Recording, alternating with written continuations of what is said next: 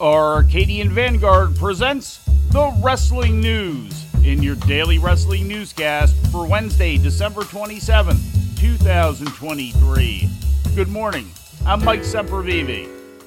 We begin today with the biggest house show on WWE's calendar, last night's post-Christmas show at Madison Square Garden.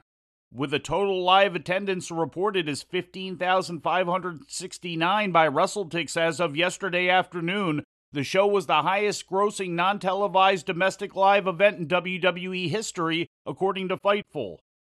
The show featured CM Punk defeating Dominic Mysterio in Punk's first match in WWE since the 2014 Royal Rumble and his first match at the Garden in almost 12 years. Following the match, Punk addressed the live crowd. I came back here to finish what I started. It starts tonight in the world's most famous arena in front of you, the greatest fans on earth. And I know I got stiff competition, but I'm here to finish what I started.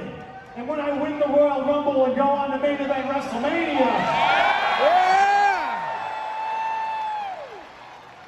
ladies and gentlemen, I'm here to let you know that that isn't me finishing my story. That's just me getting started. Yeah! In the main event, Seth Rollins retained the world title against Drew McIntyre, marking his second successful defense at the Garden following his defeat of Finn Balor last July in a SmackDown Dark match. In the semi-main event, Cody Rhodes defeated Shinsuke Nakamura in the first bull rope match presented in Madison Square Garden since Cody's father, Dusty Rhodes, faced superstar Billy Graham in August of 1978. Finn Balor and Damian Priest of Judgment Day successfully defended the undisputed tag team title against Jey Uso and Sami Zayn when Priest pinned Zayn following illegal interference from JD McDonough. In other title matches, Rhea Ripley retained the World Women's title over Shayna Baszler and Ivy Nile in a triple threat, and Kaden Carter and Katana Chance made their first successful defense of the WWE Women's Tag Team title with a win over former champs Piper Niven and Chelsea Green. In other results, Becky Lynch beat Zoe Stark in the opener, Kofi Kingston pinned Ludwig Kaiser, Ricochet got a quick surprise win over Bronson Reed, and Omos squashed R-Truth. While the Raw crew was in New York City, WWE's SmackDown crew came to Baltimore last night with a house show at the CFG Bank Arena. In the main event, LA Knight defeated Jimmy Uso in a street fight. AJ Styles and Randy Orton teamed in the opener to defeat Austin Theory and Grayson Waller. Also on the show, WWE Women's Champion Io Sky teamed with her Damage Control partner Bayley in a losing effort against Bianca Belair and Shotzi.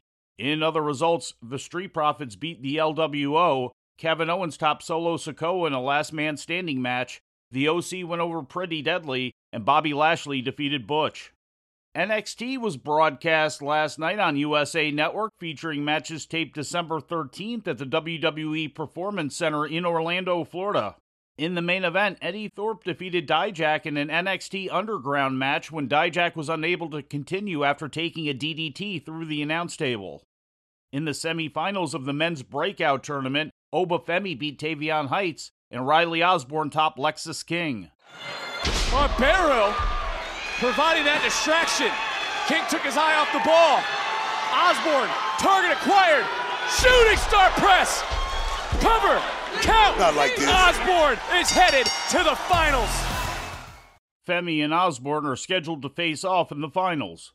Noam Dar retained his NXT Heritage Cup against Josh Briggs when Briggs was disqualified for attacking Dar with the spit bucket during the fourth round.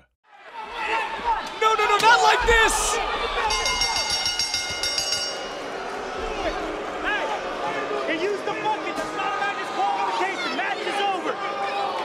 As a result of a disqualification, your winner, and still the NXT Heritage Cup champion, Noam Dar. It's not 1-1 because a disqualification, much like a knockout, ends the match.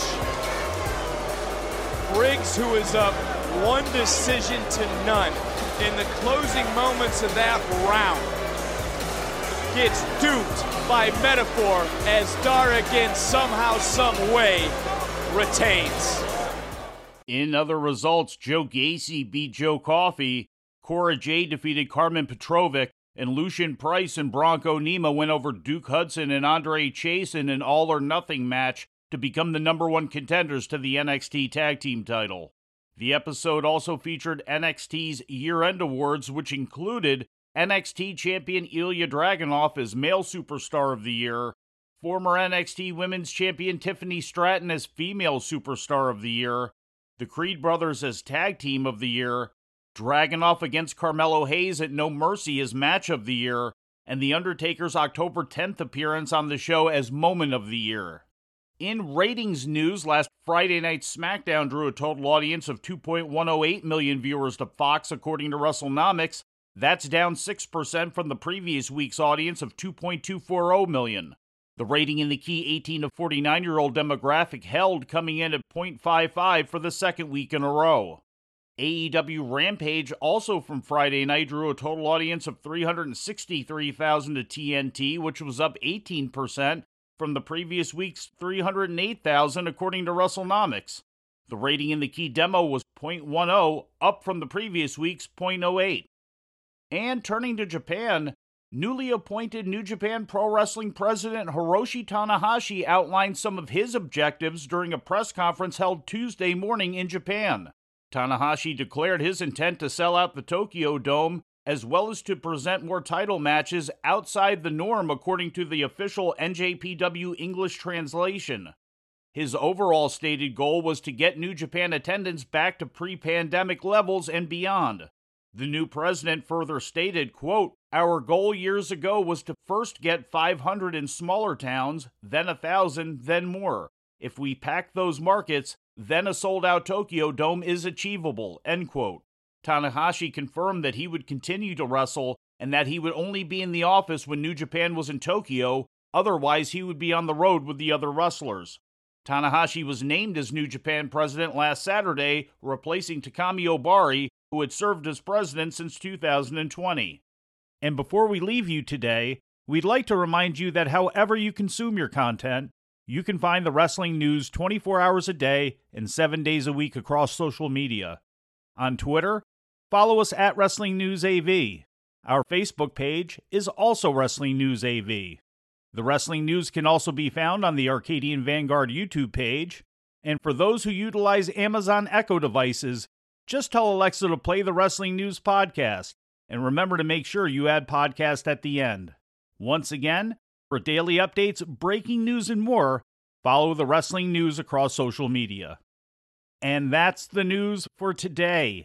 If anything happens, we will be here to tell you about it. No clickbait, no paywall, just the Wrestling News.